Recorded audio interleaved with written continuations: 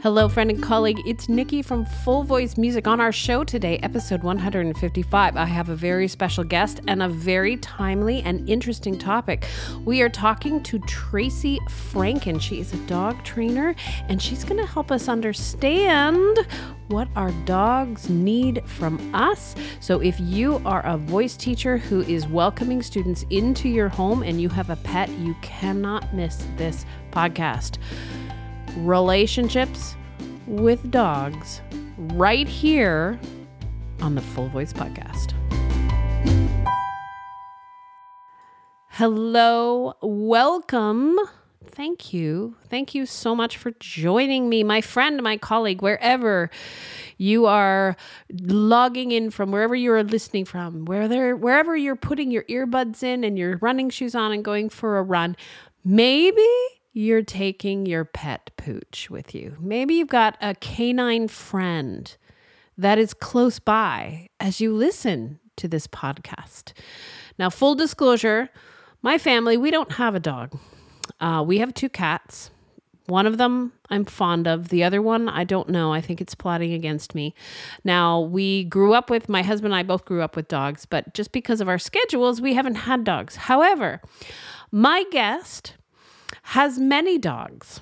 You will learn about how many dogs she has, and she has them because that's her business and her life, and I am so excited. I thought I've wanted to actually bring Tracy on the podcast for a while because even though I don't have a dog, her work is so profound. She helps people have better relationships and helps so many families with their dogs. And she's got some great stories to share. And I thought that this was timely because even though many of us may be teaching online and maybe we don't have people coming into our studios right now, maybe we've gone back to in-person, back to online, but things have changed in our homes, in our households. So even if you don't teach out of your home, maybe you've noticed some behavior changes with your dog or with your animals just due to the different energies that are happening now with our lives being so up in the air. Well, we're going to talk about that too. So Tracy Franken, her company, her business is called Beyond Obedience, and the website is beyondobedience.ca. She is going to talk to us about having animals, bringing people into our homes, but having animals and dogs as well. So I'm really excited about this. If you have a home studio or if you just have a dog that you'd like to get to understand better, you are in the right place, and I'm so excited. So without further ado, Tracy Franken. Welcome to the Full Voice Podcast, Tracy Franken, aka my sister. Welcome, Trace. How you doing? I am good. How are you? I'm good. We were discussing before I hit record. I'm like, do we tell people you're related to me? And it was like, I don't know. I don't know. We normally don't, right? We normally don't tell people that. What's funny is you have had a lifetime passion with animals, specifically dogs. And I have had a lifetime passion with singing and working with kids. So I think it's appropriate. And you actually have a really, first of all, I think you have some timely information for everybody. As many of us are working from home, many people have pets. There's a lot of stuff going on right now. But also you have a really interesting story about your first client who happened to be a very busy voice teacher, bringing people into her home and having a hard time with her dog. So, but before we dive into that juicy story, why don't you give everybody just a little bit of background, how you got started with animals and how you developed your company Beyond Obedience? Sure. Well, I mean, besides the fact that I had to live with you and share a room with you. You're welcome. which I think might have been one of the reasons why I went outside and played with the dogs a lot. I'm not sure. Wow, burn. I put that in there first thing, but no, my love and my passion for dogs and animals has always been a part of my life. And you and I grew up with dogs our whole life, big dogs, German Shepherds mostly. Yep. And I was a very shy little introverted kid, and I preferred to go out and have grand adventures with my German Shepherds as opposed to necessarily hanging out with groups of people. So we lived out in the country. Yeah. Or going on stage and singing for people. Or going on stage and singing for people. Yeah. I mean, we have such a different experience and a different childhood in such extreme ways. You know, because here I was the sister of Nikki Loney, who was, you know, singing and going on stages and on the radio. And I just wanted to hide out in the field with my dogs and whatnot. So that has always been my passion. And I carried that passion right through high school. And I'm talking like absolute. I was the nerd on the bus that was reading dog behavior books instead of you know, the latest, greatest, whatever TV celeb or whatever there was. I had probably pictures of Lassie in my locker. You know? Like that's how extreme the passion was. And so for me, the next logical step was to take veterinary technology, and I did that for 3 years. I started off as a veterinary technologist, ended up in a research career, which was a heartbreaking journey for me. It really was. And not that I want to get into I don't want to get into the controversy behind that, but I ended up very, very, very early on realizing that my job had become euthanizing dogs as opposed to helping dogs, which was never my job. That's no little girl's dream, right? Sure. So very soon I realized I can't do this. I remember actually Dad saying that to me. I remember Dad, I was talking to them on the phone with Dad the one day, and he was like, "You're going to have to quit that job or it will kill you." And he wasn't wrong. So that sort of transpired into, you know, me moving away and quitting that job and getting some perspective. And eventually I started deciding that the best thing that I can do for people is to help them with their dogs, to prevent dogs from getting into the system of ending up in that situation where they were being euthanized and used in research. So it's kind of a dark tale on how I got into it, but a very important. I think it's what fuels my passion to help more people. I feel now that you see a lot of people now who are interested in adopting rescues. Do you think that's a good thing? Do you think that's a trendy thing? What are your thoughts on that? I believe that I think people have really great intentions without the background knowledge of what it is that they're getting into. And the unfortunate side with everything, especially with dogs, is that there is a dark and shady side to the rescue organizations. Not all rescues are created equal.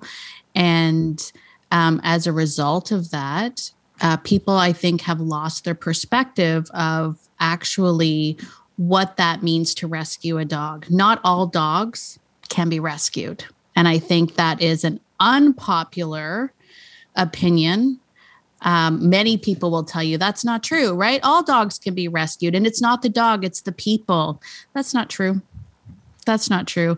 And I have in my sort of journey of going through and helping people, I have really come to realize that although I have a love and a passion for dogs, my actual joy comes from helping the people at the other end of the leash, the people that are struggling with those dogs. And sometimes rescues lose focus on that. Their big thing is they just want dogs out of the house and out of their rescue and into homes without actually thinking about the consequences of that. Is that dog a compatible, dog for that household? And a lot of times they don't even know the answer to that. They just want the numbers to say, we got the dog out, now we can rescue more. And dogs and people are paying the price for that. Well, thank you for that. I think that's a very mindful way of looking at it. And I guess, if you are looking and you want to, adopt a dog, you have to do your due diligence and make sure that you know what you can provide for the animal, but also do your research on where you're getting the animal from. Absolutely. Absolutely. And there's advantages and disadvantages to both, right? The advantage of raising a puppy that you have raised since it was 8 weeks old, all of the baggage, what's written on the script of that dog's life. Whereas when you adopt a dog, you don't know what former training, if any, what former experience that dog has had. So there is a lot of what ifs and a lot of questions there. And if we're talking about, especially, in the case of let's say your audience, if you're talking about people trying to bring dogs into their home and perhaps they work from home or they have kids coming into their space, deciding on a dog that tolerates children is a huge thing, right? And it shouldn't be overlooked. We never want to put our kids in any harm's way. And a lot of times we can get really clouded in our judgment and going, I really want to rescue a dog. But at the same time, are we actually putting the thought into, is this actually the best situation for me, my business, and the kids that I bring into this space? I'm very passionate about dogs and kids.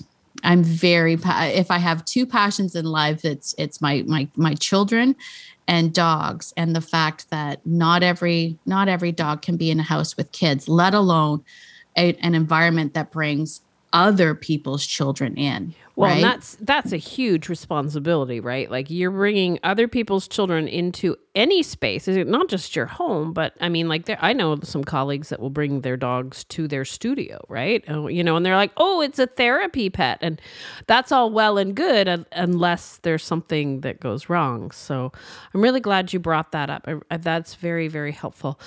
I wanted you to share your story because I think this is such an interesting story. And of course, it applies completely to my audience.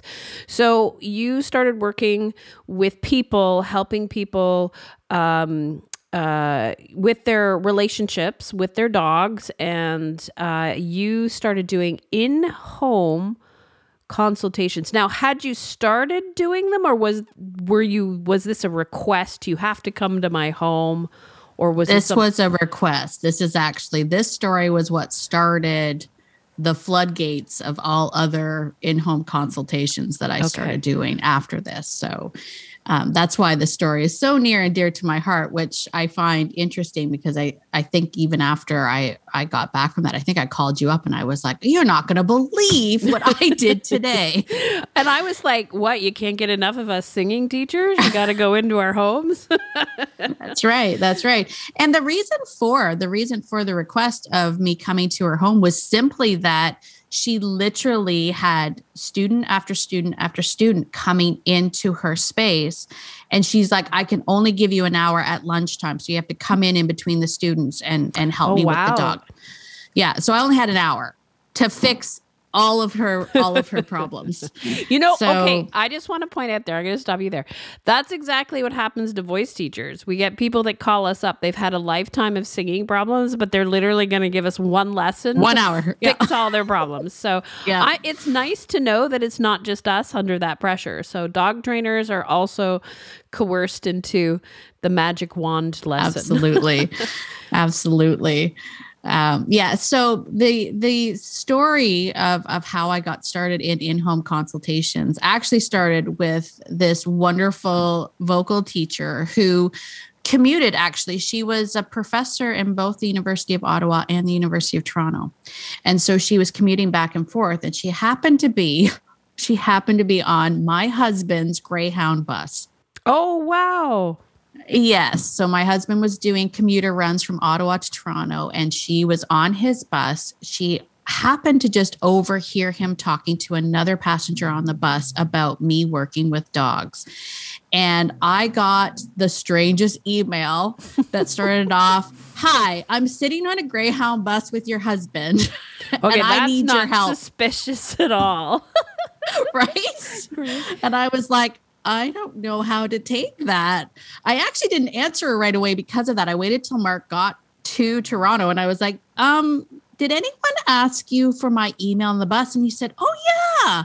Yeah, there was this really fascinating lady that was on the bus and asked if she could get your email." So I was like, okay. So the story was that she was a vocal teacher and she was very, very busy, but she worked out of her home. She had a little 1.5-year-old Yorkshire Terrier mix named Cece that had started to get progressively worse. Cece started getting protective of her at first and then started becoming protective of certain people coming into her house. And as a result, started barking and attacking her students as they came in. Now, she was probably about maybe 10 pounds. So you can imagine this little white, fluff and fury just coming at you at the door every time people came in. And it was getting progressively worse to the point where she was biting at her students. Yeah. So she was quite frantic and she said, "I need someone to come and help me." And that's how I met my very first in-home client. Because I said, normally people come to me and she's like, "I can't do it. I don't have time. I really need you. You have an hour to fix this." So I ended up, that's how I went to her house. I showed up at her house. And you can always tell as a dog trainer going up to a house, you can always tell that you're at the right house when you ring the doorbell, right? Because you'll hear it. Bark, bark, bark, bark, bark, bark. You'll hear it coming at you. And I'm like, this must be the place. Now, as I stepped into her entranceway, sure enough, this little white dog comes tearing down, just full on, like, "I'm going to kill you." Right? Oh my gosh. She literally came out, stopped about 2 feet from me and looked up at me and then stopped barking and just sat down. and you went, "That'll be $150, please." It was like, and thank you. That was it. Yes. And so, of course, my client there is just absolutely like, "What did you just do? What happened? What happened there?" And I was like, "Well, I didn't do anything." And she said, and I still to this day, if you ask her, she will say that it was magic, right? "Oh, Tracy came into my house and it was just magical. I don't know. It's just this magic that happened." And it's not magic, right? I'll spoiler alert. It's not magic. It literally is conversation and communication. And if you can picture, let's say you have a guest in your house that speaks a completely different language, that you don't speak that language whatsoever, and you're trying to communicate. So you say things usually louder, right? And slower. That's how we do it. We say things louder and slower until we think that maybe and your guest might pick up on some things, but they're probably going to get frustrated. The moment that dog came running down to me and I did change my body language. The moment that she saw me, it was like she went, "Oh, somebody's speaking my language." And that's all it took. And then after that, it was a conversation with her where I basically said to her, "No, you can't do that anymore. Here's the things that we're going to get you to do." And so in a matter of about 15 minutes, we had her sitting on the stoop. I got she had another student that was coming. I got her to go out and ring the doorbell. She barked a couple of times. We told her, "Don't do that." Right. And this sounds really, really simple, doesn't it? I sound like I'm oversimplifying it, but it actually isn't. The reality of it for this poor little dog is that she honestly thought that this was her job, right? She honestly thought that, if you look at it from her perspective, strangers are coming into her space every half hour. Yeah. Can you imagine? Right. Yeah. Can you imagine for a dog what that feels like if you don't understand what your role in this space is? She was like, I gotta make sure that I tell people that they're coming. And then people on top of it weren't reacting properly to her. They weren't saying anything back to her. They were probably, I'm going to assume, talking to her in a very high voice and going, oh my gosh, she's cute. Oh my gosh. She's cute. So they would say things like, oh, right, make all the high-pitched noises and talk to her. For small dogs, they'd also try to, when she was younger, when she was a puppy, they'd pick her up, right? They pick her up. Oh my gosh, look how cute you are. They pick her up. They put her into her face. They give kisses. And for dogs, here's a fun fact. Dogs don't actually like kisses, right? What? Oh no. What? I know. They also don't like hugs. They don't, that's not how they show affection. That's not how they relate to one another. So here there's this little dog. She's got terrier in her, right? So terriers. So working dog, right? They're working dogs. Yeah. They're also bred to kill things. That's their job. Wow. Right? All terriers, they're bred to kill things. We genetically program these dogs to be little killers. Mm-hmm. And then we made them small. And us humans, being who we are, we use our hands and we pick up the little terrors. And then we go, ooh, gitchy, boochy, boochy, and we kiss their faces. Okay, I'm going totally off topic here, but I just saw a really funny meme on Facebook, which is like, cats are the ultimate killing machines, and we pick them up and give them snuggles and kisses. They must really hate that, right? Yes, it's true. It's absolutely true. Cats are a whole nother level because they actually torture their kill. But wow, dogs are a little bit more kind that way. But our terriers definitely are born and bred to kill things. But we made them small. So we can't help but humanize them. We can't help to and talk about how cute they are. So here was this little dog who thinks her job is, I need to protect this space. Nobody's giving her the respect that she thinks she deserves because she's a terrier. She's like, I kill things for a living and you're all like goo goo gaga over me.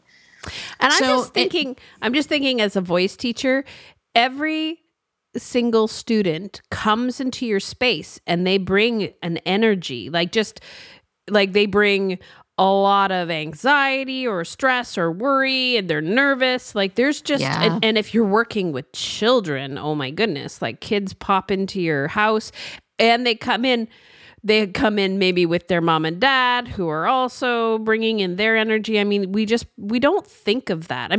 Voice teachers do think of that. Like I assess energy so I know how to handle that student and what exercises. But now we're dealing with dogs who are going to pick up on that energy in a different way. They're going to pick it up in a more intense way too, right? Because that's their native language. They communicate on energy and intent. Right. So they actually are going to absorb and respond to energy first before even we would.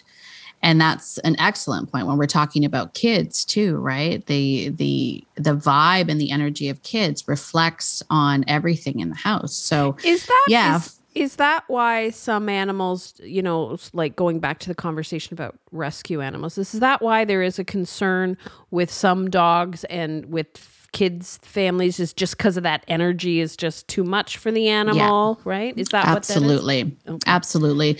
One of the hardest things as a dog trainer to do is actually to walk into a family space when we recognize that all the amount of training in the world is not going to change the fact that the energy vibe in this home does not jive with the vibe of this dog.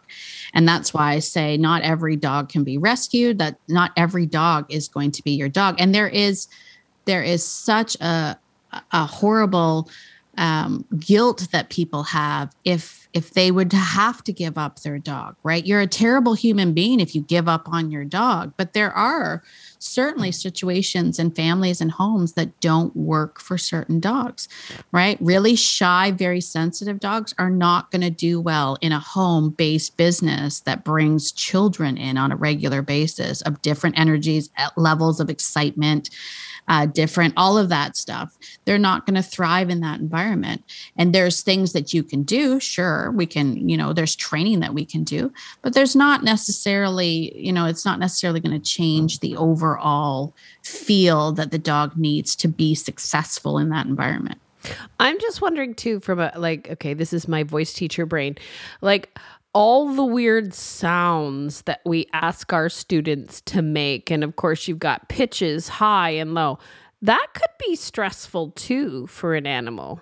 Not only can that be stressful, but it also can elicit prey drive. What? Right. Yeah, absolutely. No. Wow. Absolutely. When you think about prey drive, and I'm not going to get too technical here on the predatory motor pattern, but all dogs have a predatory motor pattern that tells them how to kill things because they're predators. Right. When we play with them, that runs our play that we do actually is mimicking prey drive, right? When we take a ball and we throw it, we ask a dog to chase it. They're mimicking chasing prey down. When they grab the toy and they shake it, that's them killing it. Right. That's them doing the kill bite and the shake. So when we have, let's say, squeaky toys that make that high-pitched squeaky noise, that mimics the prey struggling to live, the noises that prey would make. So when you think about some of the noises that your kids might be making during signing, right? You might get a dog that does that head tilt thing where they're like, what was that? Right? Because it's gonna elicit something in them. It can. Let me just say it's not going to in all dogs. Here's a funny thing. So like one of the things I always tell teachers, when you're working with kids and you want to get them to explore voices, like howling, hooting, meowing, like you're literally giving all the animal sounds, in your studio, and your poor dog is your poor predator is over there going, do I need to kill those things? What should I do with that? And every breed is different, obviously, right? That's why picking a breed of dog for your life is so important, right? And it's also one of the reasons why I say for certain people, getting a purebred dog or getting a puppy is a better option for you, right? Because you don't know. Some of the big thing now is everybody's going out and getting DNA tests for their dogs, right? Finding out the different breeds that are in their dogs. That's a huge thing right now. Oh, so all the mutts that are out there, they're like, oh, this one's 56% Malamute and 2% Dachshund. And you're like, wow, how'd that happen? Right? Ew. But genetics matter. Right. And if you have a vocal studio in your home, you don't necessarily want a high prey driven dog in the presence of small kids making prey like animal noises. Sounds. Wow. Right. I never even thought about that. Now that you brought that up, I'm like, no, that is a good point. Yeah, no. Yeah, the vocal explorations you can be making, hooting, howling, scoops up, scoops down, lip trills, tongue trills. Like there's a lot of cuckoo banana sounds that you make that, I never thought about that, like with the prey drive and everything. That's a really good point. I'm so glad you brought that up. So you wowed your client. You talked to her about. So tell us about what the dog's job was. Like, how did you work with the dog so that they had like a task or a job to do? Right. So this was one of the things that we said moving forward was once I wowed her with what was possible, because that's one of the things she didn't realize that was possible. You couldn't stop this dog from biting people, but now all of a sudden all I had to do was step in front and snap. That she was like, this is amazing. But the reality of it is that this conversation is a two-way street, and it's not enough to just train the dog to do something. We also have to start being responsible human beings, right? So one of the things that we did is we gave Cece a job that her job was she was allowed to alert people. Like we didn't want to remove her ability to say, hey, just so you know, somebody's here. We just didn't want an excessive amount of barking.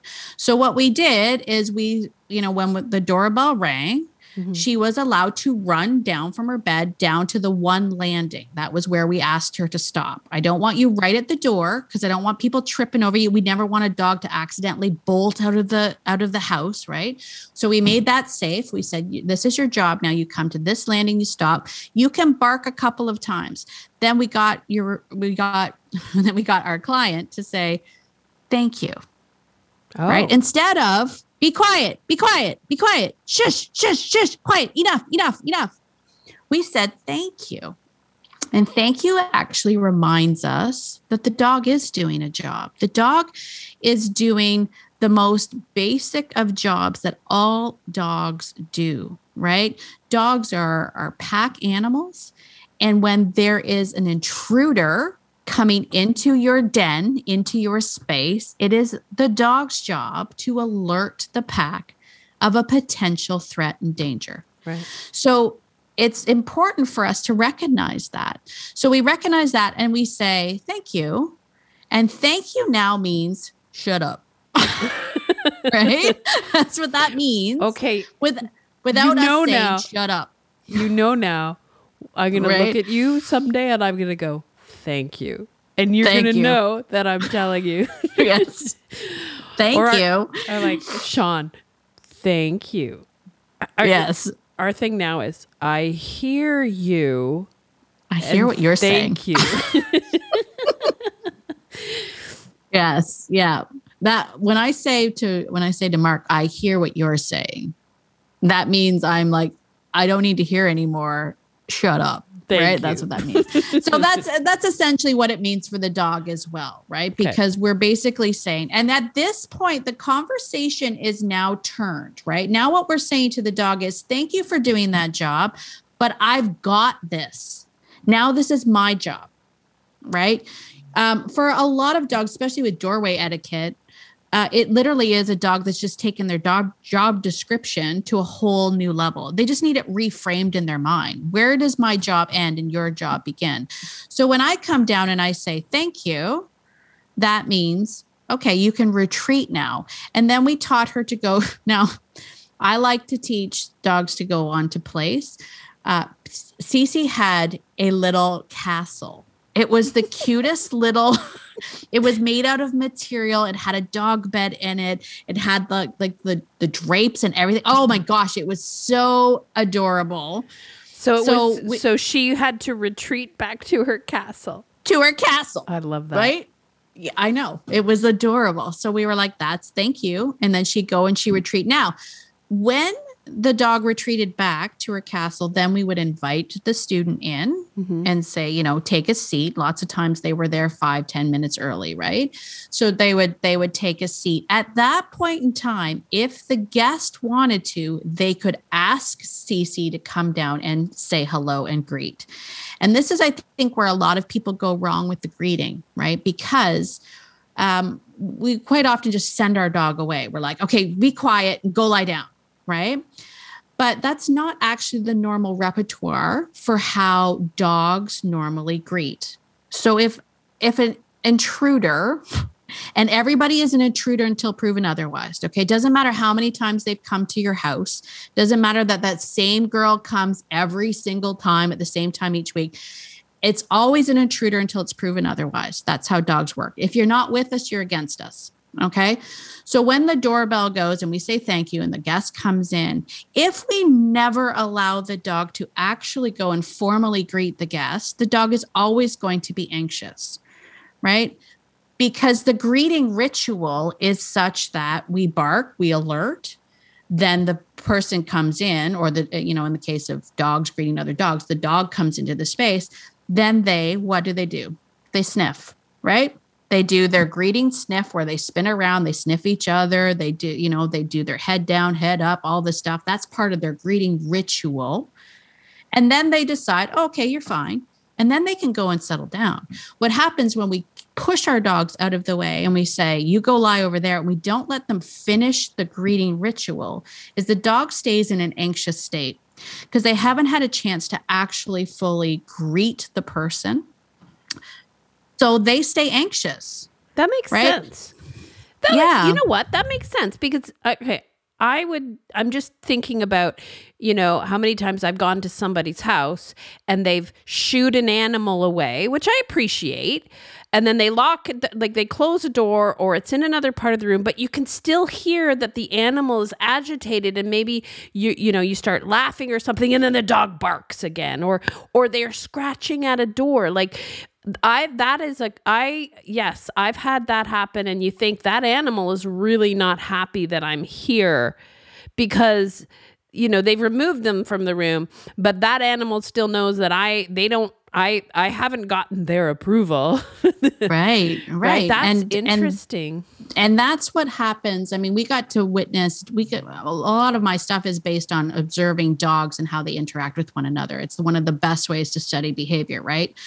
And when I ran my daycare, it gave me the opportunity to see a lot of interesting behaviors. First and foremost, everybody has to check ID, right? A new dog comes into a space, everybody has to check ID. And what happens more often than not in our homes is we don't allow that to happen. And the sad thing is that the greeting ritual you can still decide what the greeting ritual looks like. You can actually design your own greeting ritual. Because people go, well, does that mean I let my dog like run over to my guests and jump on them and smell them and harass them? No, you don't have to do that. You can design your greeting ritual to be whatever it wants, but it has to be the dog has to have the ability to actually say, oh, okay, you're cool. And then you'll find they'll just go and lie down. Once it's done, it's done. Then they're relaxed. They know that they've done what they needed to do. That is so interesting. Yeah. And then after that, now, if you have a highly energized dog that wants to be everybody's friend, you will then have to give them another job of now your job is to go to place and you're to wait there until the guest goes. And usually what I say to people, especially working from home with people coming and going, is that you should allow your dog to do the greeting ritual and also allow them to say goodbye, right? Allow them to say, okay, well, bye, that kind of thing. So that they get this idea that person came into the space, nothing happened, and that person left, and that they were a part of the experience. So one of the big things is to just make sure that greeting ritual, however you want to design it, at least gets to complete itself. Otherwise, your dog stays in an anxious state of mind, not knowing. And I'm just thinking of like your average teacher. There's teachers that teach, 5, 6, 7, 8, 9, 10 people a day. Yeah. So how stressed out would your poor dog be at the end of the day where they've had in and out, people coming in, making weird sounds, doors slamming, no, go away, blah, blah, blah. Do they accumulate stress and anxiety? Yes, okay. Absolutely. We actually call that the layered stress. Layered stress and symptoms. And this is one of the reasons, layered stress is one of the reasons why dog trainers will get a call from somebody and they'll say, my dog bit my neighbor out of the blue, didn't do anything, right? It's just he's seen my neighbor. He knows my neighbor. All of a sudden out of the blue, bit my neighbor. And it's never out of the blue. It's always a symptom of layered stress, because what we'll find out is, let's say on that particular day, the UPS guy showed up in the morning and the dog barked, and then the UPS kind of threw the package in and then left. And then you took the dog to the vet for a regular checkup, and that's stressful. And then you went to the dog park because you thought, well, maybe I'll just let the dog run around, but there's a dog fight. Right? And your dog gets stressed out. Then you come home, the dog is uncomfortable because the neighbor's mowing the lawn. It doesn't like the lawnmower. The neighbor turns off the lawnmower, walks over to your dog, goes to pet the dog, and next thing you know, snap. What happened?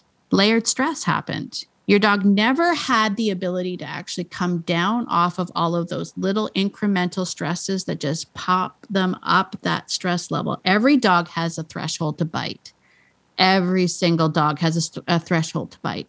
And is this something where giving them their job or giving them their something like their purpose and making sure that they're working in a productive way? Not a productive, that's not the word. You know what I mean? Like in a way that suits absolutely. them. This is the reason why alleviates that stress. Absolutely. Okay. It gives them their absolute, because now in this, in a chaotic environment of people coming and going and different energies and people having bad days and kids being upset or whatnot, in all of that, the dog knows no matter what's going on around me, my job is to do this. To be perfectly honest with you, if I wasn't busy, I'd probably be a big stress ball. But that's where I go when I have stress. Like, I better work harder, and it serves me just fine. There you go. There you go. And they're no different. I haven't bitten anyone today. Lately. That's hilarious. We're hilarious. That is so helpful. And Tracy, I want to thank you for this. I actually met Cece because I was visiting you, because you would actually board Cece, and by board I mean Cece just went and lived with you guys. Cece lived with us. Yes. Once we wowed this particular client, she went away every single weekend to go to Toronto to teach out of Toronto. And she said, I just want her to stay with you guys. She only trusted us. So we literally went every single Friday. We'd pick her up, and then we'd drop her back off on Monday, and she'd spend her weekends with us. And we did that for a number of years. So she was a part of our pack. I remember meeting her. Like, if you had told me that she was attacking and biting people, I would have been like, no way. She's the sweetest little fluffy dog I've ever met. But again, that's the thing, right? And I just want to share some things with you, because because of you, and because of, you're always talking and you demonstrate such great, training and behavior, and you really understand animals. I get worried, especially say like if Noah's playing baseball and we go to a game, because people bring their dogs, right? It's a thing, right? Right.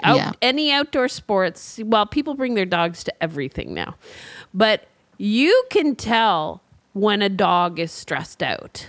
Yeah. And I have taught my son to stay away from that dog and that dog and that dog, because A, I can tell that the animal is stressed out. B, I can tell that the owner is not reading it properly. Completely disengaged from it. And also the energy. At sports games, you got kids running around, you got people screaming, me screaming at my son, because his base running is like, what are you doing? And you're that mom. You're that baseball mom. Oh my gosh, Tracy, I'm not only that baseball mom, I'm that baseball mom that has vocal training and can yell louder than all the other moms. I'm that mom. But like, that's such a stressful, like, I'm stressed, the kids are stressed, there's this energy, you've got dogs that are like, and some of the dogs are amazing. They just sit there and they're fine and they're well adjusted. But I mean, there were a couple of rescue dogs that came to a lot of the games, and it was like, that is a problem waiting to happen. And it's dangerous. Yeah. To be perfectly honest with you, it is dangerous. And some of my students that are in my programs have written to me, and they said, ever since taking your program of reading and understanding dog body language, I can't ever unsee it now. And it's everywhere. And I'm like, I know. It's dogs screaming for help everywhere. I see it all the time. People taking their dogs to fireworks. Why? Why would you do that? What benefit does that have to the dog? Right. And I'm always in awe of what I see, what people put dogs through, how tolerant they actually are. When we get the statistics of dog bites and the amount of different dog breeds that bite and all of that stuff, and people are always like, oh my gosh, dog bites are on the rise. I'm like, I actually look at dogs now and go, I'm surprised you don't bite us more often. Right? Like, I'm surprised you don't just, like, the amount that they tolerate, because we hold dogs to a standard that we don't even hold ourselves to. Right? We expect dogs to like every single person, every single kid, every single dog. They can't attack cats. They can't chase the squirrels. They can't do all this stuff that's genetically programmed in them. But we don't have that. I don't like every single person I meet.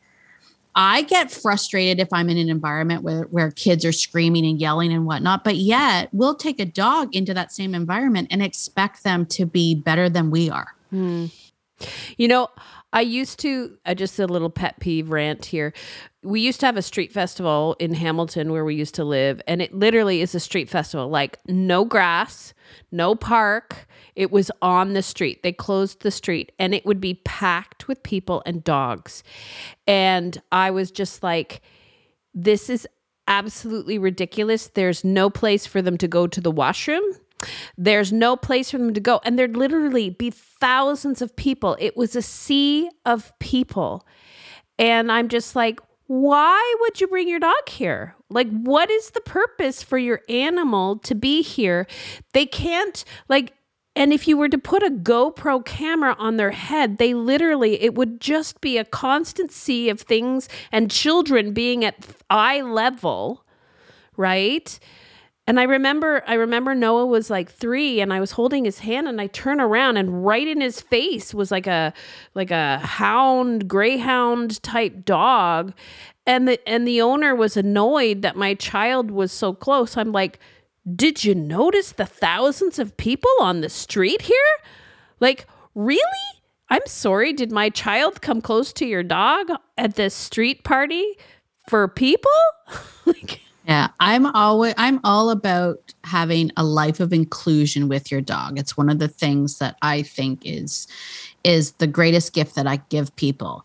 But a life of inclusion with your dog has to also have the responsibility of the human to say, what's in it for the dog, right? If I'm going to take my dog to an event, what's in it for the dog? Is this something that they are actually going to enjoy and benefit? Or is it just me trying to be like, look at me and my dog? Because a lot of it's just look at me and my dog. Look at me and my dog. Yeah. That's all it is, right? We didn't even ask the dog or and people will say, well, my dog doesn't like being kept at home. Do they want to be in a festival?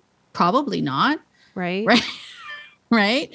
So, well, and you bring up a really good point because I mean, right now there's a lot of people who, you know, COVID dogs, right? We're all at home, you know, the family's at home. We're learning remotely. We're working from home. It's a great time to get a dog. And for training and stuff, I would say yes. But what's going to happen when you know, maybe you aren't at home as much or the kids do go off at school? I mean, is there a retraining of the dog? Like how would somebody manage that? You know, there is a ton of talk about that now where dog trainers are calling them COVID dogs, right? And the biggest concern with COVID dogs is simply that with everybody being at home, we're not actually taking the time to teach the dog how to be by themselves. And that's a skill they actually have to learn. These are pack animals, right? It is not natural for them to be left alone. It is something that we have to train them. Crate training is actually training, right? They don't like to be segregated from people or other dogs, but we have to train them to do so. And what happened in this last couple of years is, one, people got a lot of dogs. And their first thought, I mean, it was a good thought at first, right? I'm home now. I now have the time to spend with the dog. It sounds great on paper. The problem with it is that that's not really why people got the dogs, right? We got the dogs to help us feel better, right? We were all anxious. We were all feeling insecure. We were all not knowing what was going on. And who doesn't want a fluffy dog to hug? They were basically distractions of our pain and suffering. They are, but they also became, unknowing to them, emotional support animals for us, right? That's a big burden. Right. They were now put in a place to help us deal with things we didn't even know how to deal with ourselves. So now we have dogs where we're around them all the time. We're putting all this emotional energy on them of like, oh my gosh, there's so much chaos and everything's going on. And then when we now have to go back, out into the world, what happens to those poor dogs that are now emotionally dependent upon us to be around all the time? Right? We didn't train them on how to be by themselves. We didn't give them that sense of security where they can say, you're fine on your own, right? Because we weren't fine on our own. That's right. How can we even teach it? We didn't even know what we were doing. So there is a ton of dogs right now that, are going through huge adjustments with, kids going back. And I mean, depending on where you live, kids are going to school and then not going to school and then going to school and then not going to school. Parents are going to work and then not going to work. Like nobody knows if they're coming or going. So their pattern of predictability for the dog is shattered. And that's why we end up with dogs that are anxious, they can't handle being by themselves. They are destructive. It's an alarming rate of dogs that are actually on medications like Valium, Prozac. Yeah, I didn't know that. Oh gosh, good Lord. Yep. Yeah. So, I mean, for me personally, I looked at COVID as an opportunity for people to really connect and bond with their dogs in a unique way, right? It gave us the ability to take some of the stresses off of going out and socializing with all these other dogs, which is quite often done wrong. That's a whole other podcast. I'll have you back. Yeah. But it allowed people to actually come in and actually build a relationship between you and your dog that doesn't revolve everyone else, right? So those festivals where you're just showing off your dog for the sake of showing off your dog, now it allowed you to actually connect and bond with your dog on a deeper level, if that's what you chose to do. So many things. COVID dogs now is a thing. Trainers are overwhelmed. And also, I think the last stat I heard is that there are now not enough veterinarians. There's not enough dog trainers. I think now the stat is there's 5,000 dogs for one vet. You know what? We moved here, as you know, in the summer, and I think it was in September, one of our cats got like a urinary thing, and we called the Bridgewater vet's office, and I mean, they literally were like, we are so overwhelmed, but we had 2 last-minute cancellations. If you can bring your cat in now because it's an emergency, we'll look at it. But I've talked to other people who are driving hours and hours away, and there was a brand new vets clinic that just opened up over here, I think in Caledonia, and within like a week, they were packed. Yep. They were full. They were full. That there's not enough help and support for all of the animals that are out there now. And that's something I think I hope people will take into consideration. Like if you're thinking of getting a dog, and I want to tell my listeners. So, we now work from home, and we will always work from home. There's no going to work for us, and we have a nice big rural property. But we sat down with Tracy as a family, Noah, Sean, and I. We were like, we were thinking maybe like, want a noof, a big dog. And Tracy came in and was like, this is what they do, and this is what they need, and this is da-da-da, and yada-da. And like, what kind of energy, your house is pretty quiet. And I have to thank you, because we have thought about it, and we're like, no, that's not the breed for us. That's not what we want.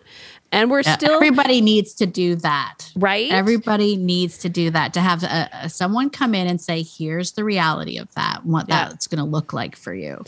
Yeah, because right? I mean, like we do have like, a routine, and it's like, I never thought about, okay, in the morning, I usually do this, this, and this, but in the morning, I'm going to have to take the animal for a walk, or, like, I think it's important. And again, also the thought of not being able to get a vet for the animal is a little stressful. And just, I mean, we don't have a family doctor here in Nova Scotia. That's stressful enough. Yeah.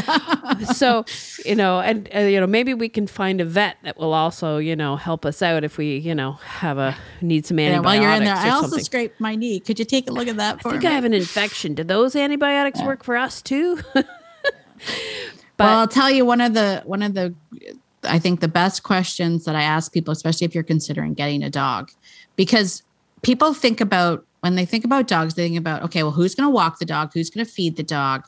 Who's going to train the dog? Right? That's their big thing. But the bigger question is, and this is what I asked you guys, what is the dog going to be doing when you're doing nothing? right? Or when you're working, or when, like, what is the dog going to do after, say, Noah has played with the dog for a while and now he wants to go on and play on his tablet or whatnot? What's the dog going to do then? Because it's the in-between moments of the things that you're doing with the dog that are the make or break, right? That's the make or break moments, right? When you're walking the dog's going to enjoy the walk, right? When you're playing with the dog's going to enjoy being played with. What happens when you can't play with the dog? What happens when you're not walking the dog? What happens when you're not doing anything? What do you expect or see the dog doing? Because that's going to depend on what kind of breed you're going to get. Mm-hmm. Well, right? And the other thing that you brought up was, although we work from home, I mean, when Noah's playing ball, we are traveling a lot. Do we want to have an animal? Like either the animal has to come with us or one of us has to stay home with the animal. And then it made me reflect on, okay, but I see all these rescue dogs and all these poorly trained, aggressive, poor dogs that are not getting the attention they deserve. Do I want to bring another dog into that mix? Like, that was a big one for me. Yeah. I was like, and then I was mostly like, am I going to be distracted by the dog and not going to be able to yell at my son when he's not running the bases as quickly as he should be? Because that's a no-go. Yeah, exactly. Or are you going to be the person that has the dog that gets off the leash and runs out to the baseball field chasing the baseball? Oh my gosh. Is that going to be die. you? Right. Right? Is that going to be you? That mom? Yeah. And then you're that mom that yells at the dog running around trying to get the dog off. You're the maniac. You're the maniac screaming at the dog. Yeah. You want to be that person. Yeah. There's so many things to think about because, there are dogs that are going to do well in those environments and there are dogs that aren't. So, you have to think about that. Well, I can't thank you enough for this. I have wanted to share your story about working with the voice teacher and how did things work out for Cece and her job? Oh, well, I have to say one of the things that made me so happy about this is that, Cece's mom really took everything to heart, everything that I said, and she worked really, really hard on that. But one of the things that she also did is she reached out to her students and she said, here are the things that Cece needs from you. And I remember the next time I went to her house to pick up Cece, there was a big sign on the door that said, when you enter, you're not to look at the dog, talk to the dog, or pet the dog. And it was done for Cece, right? She was overstimulated by everybody. And by everybody taking that responsibility on and saying, okay, this is what I need to do for this dog to be successful, Cece became basically like her studio ambassador. Right? She literally became the dog that nicely greeted everybody, that sat quietly by feet. And she had her people that she allowed to pick up. And we talked about, the signs that a dog will give you that says, it's okay for you to pick me up versus just doing it because you're small and I can. Right. So when everybody got on the same page, and, the thing is that they all loved her, even though she was attacking them, they all loved her. So it was really a group effort on all of the students' part, as well as Cece's mom to make sure that she advocated for her.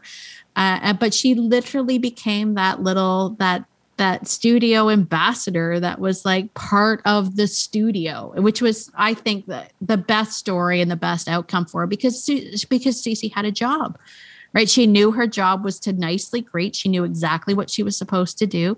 She would follow people to the door and see them out and then go back up to her little castle and sit there like a little princess that she was with her little feet sticking out of her castle. So, well, I love that your client set those boundaries and was able to communicate that. I think that's important. If you are teaching from home or working from home and you are having clients in your house, you have to communicate your business boundaries, but also safety boundaries, right? Like we Absolutely. Have a dog, this dog needs this. I need you to do this, right?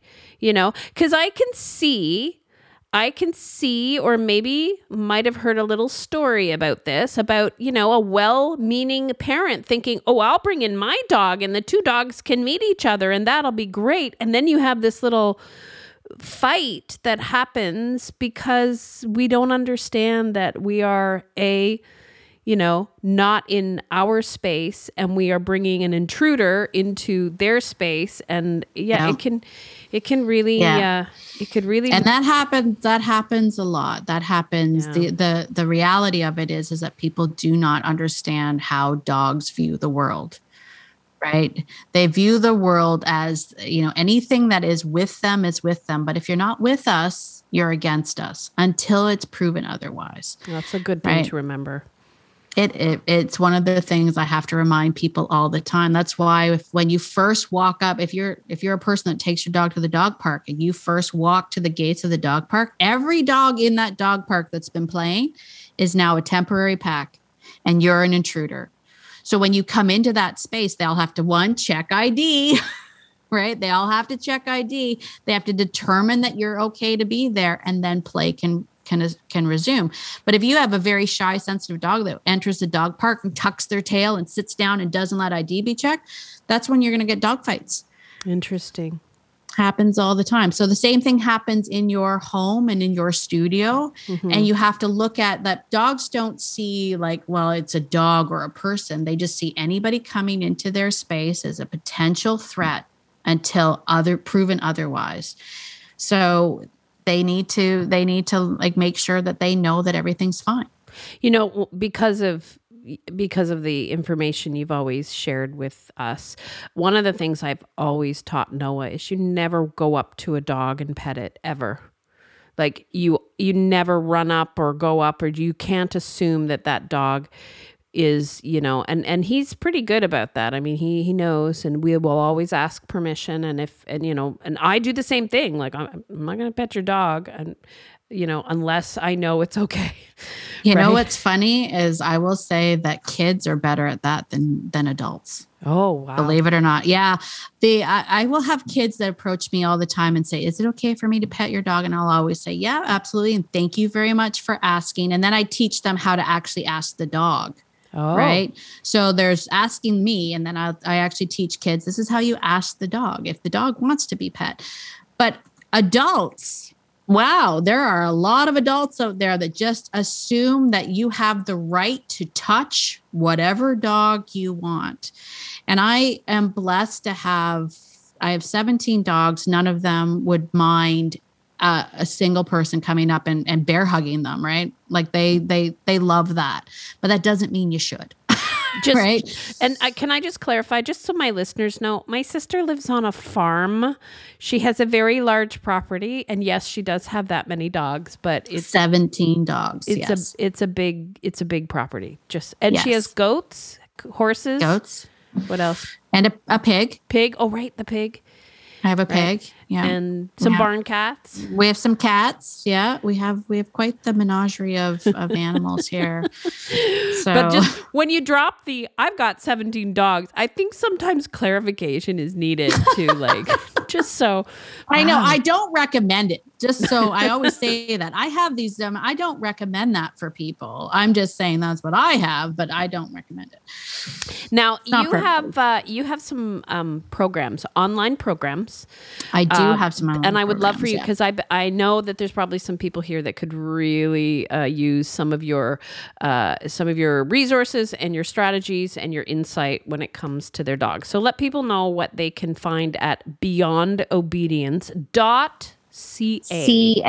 Yes, beyondobedience.ca is the website, and I love the name because I've always said that your dog is probably in a command 5% of their life, and what I work on is the other 95% of the dog's life, right? So beyondobedience.ca, and I think one of the best programs, especially in this environment, in this new COVID age of people working from home and being in their home, would be a little program I have called Chaos to Calm. Doesn't that sound nice? Just I would chaos like to calm. have some of that, please. Yes. I don't have a dog, but if you could help me. Yeah. This program I actually designed right at the beginning of the pandemic, and the idea was being that a lot more people were at home and complaining about their dogs just creating chaos in their house. So this is actually a program teaching you, one, how to identify excitement triggers in your dog, but also it has, I think, the absolute best command that you could ever teach your dog. We were talking about how Cece's mom, we taught her how to give Cece a job. And the job that we gave her was something that we call the place command. And the place command is probably by far, if I had to choose one command that every single person should teach their dog, it would be this one. And the reason for it is because it's so versatile, and it allows so much freedom, and it gives your dog that purpose and that job. So place command is literally just that. It's teaching your dog to go to place no matter what is going on around them. And that is in this program, Chaos to Calm. It is, how would I say that? I use this for grooming dogs to get dogs used to being groomed. It's a great technique for getting your dog to be calm at the vet.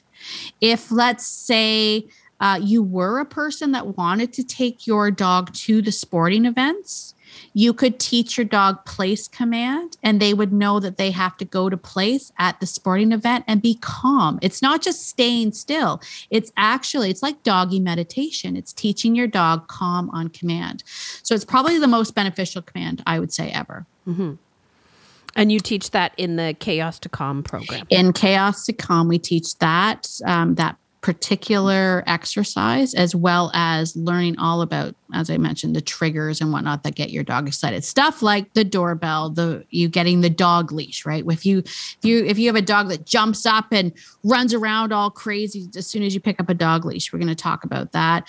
We talk about food, like feeding time, all of that, doorbell etiquette, all of that stuff. And the way that we get the dog to stay calm is by teaching place command. I'm not going to lie, place command, it takes a bit of time to teach it. Okay. And to proof it. But once you do, it is the absolute best command that I think every single dog owner should know. Nice. Tracy, I want to thank you for this. I think, with everything going on and people being in their homes, and, even before COVID was a thing, I mean, so many people in our industry are working from home. But I also know so many of my colleagues maybe have moved from a brick and mortar and are now teaching out of their homes. And now they're navigating, okay, well, I got a family to worry about and a pet to worry about. So I think this has been super helpful.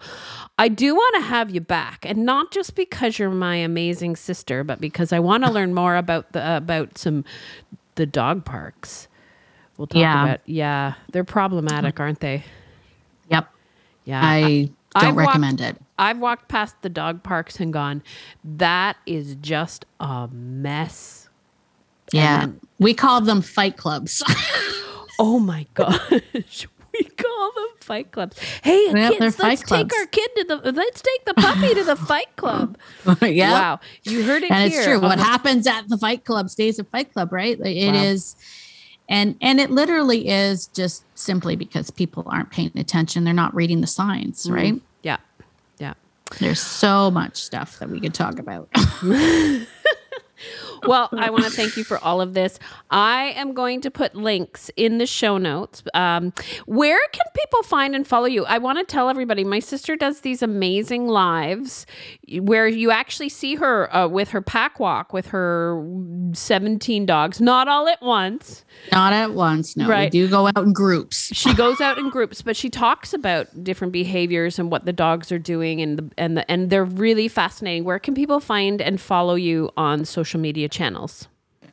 You can follow me on Facebook. My Facebook page is Beyond Obedience. Mm-hmm. That's on Facebook.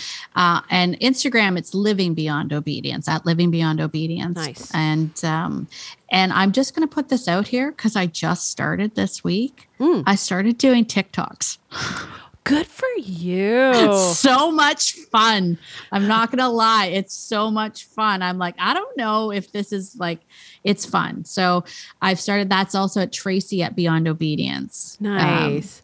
It just started. So I'm still learning the platform, but I figured it's a lot of fun for the dogs, because the one thing that I do say to people is that I don't take dogs don't take you seriously. Dogs can joke and laugh at you falling and whatnot.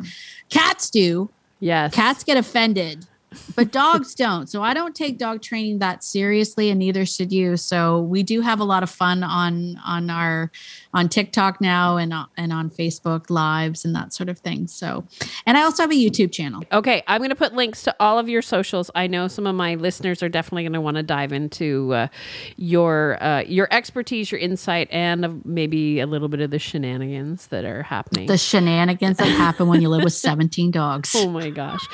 All right. Well, Tracy, thank you so much. And well, you're my sister, so I have to talk to you later and stuff, but yeah, that's true.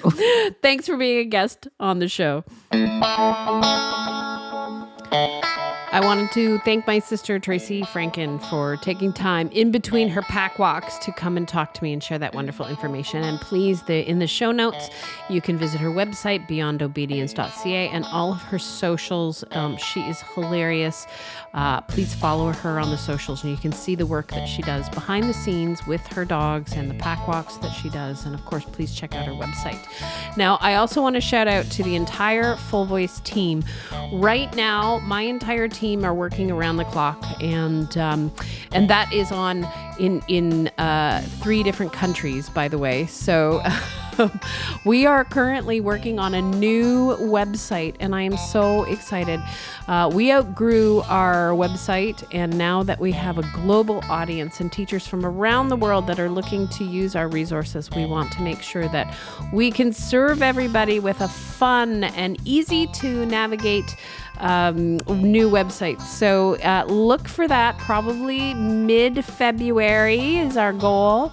We're working around the clock, and I want to shout out to my team, to Mim and Sean and Heidi, and of course our web designer Robin Heaver, who has been just amazing to work with. We're so excited. So friends, keep your eye out for the new Full Voice Music website. It's going to be fun and fabulous and easier than ever to navigate. So thank you to all my team for working so hard. My friend, my colleague, I know that you are also working really hard right now. I hope that you're finding some great strategies and tips and inspiration from the podcast. That's what it's for. It's for you, the voice teacher, that's working so hard, especially through these tough times. So I'm sending you a virtual hug from Nova Scotia, Canada, and I am wishing you happy singing, inspired teaching. And if you've got a puppy near you, give your puppy a big hug for me. Have a wonderful week, and I'll see you in a couple of weeks.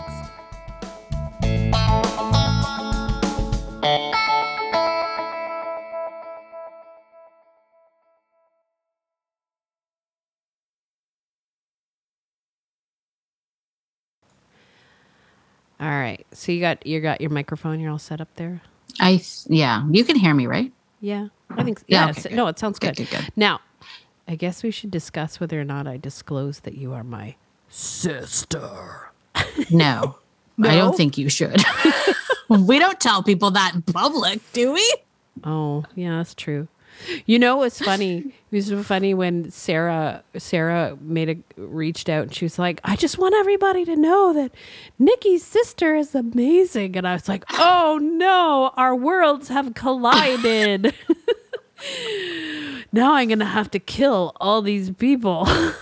Yeah, I know. Well, we had that when we did that interview. I did that interview with you, and I had to be like, "You're my sister," right? And it was said with this like, if the look of sadness, it's like, yeah, like, you're my sister. Aww. Like, I don't know.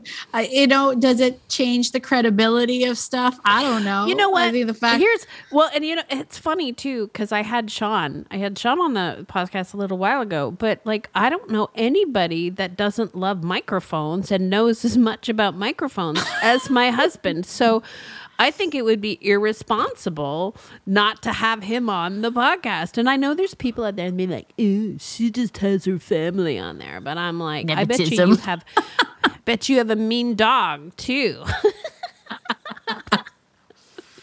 Yeah.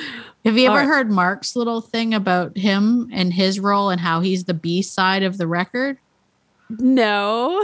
Oh my gosh, yeah. He did a whole thing about how, he's the silent partner beyond obedience. But, if you think about back in the day when you got the 45s and you had the song that you wanted was on the A side of the record, and then there was always another song that was on the B side that you were like, I don't really care, but it's there. It's so there. I'll listen to it sometimes. Yeah, he was like, that's how I feel whenever I have to do the dogs. I'm the B side of the record. The A side's not here. Our poor husbands. Right? Well, I'm going to tell people that you're my sister, whether they like it or not, because they're going to love the information that you give. All right. Well, then we'll go with that. I guess I'll tell people you're my sister. It's a good thing that this is an audio, because look what I'm giving you right now.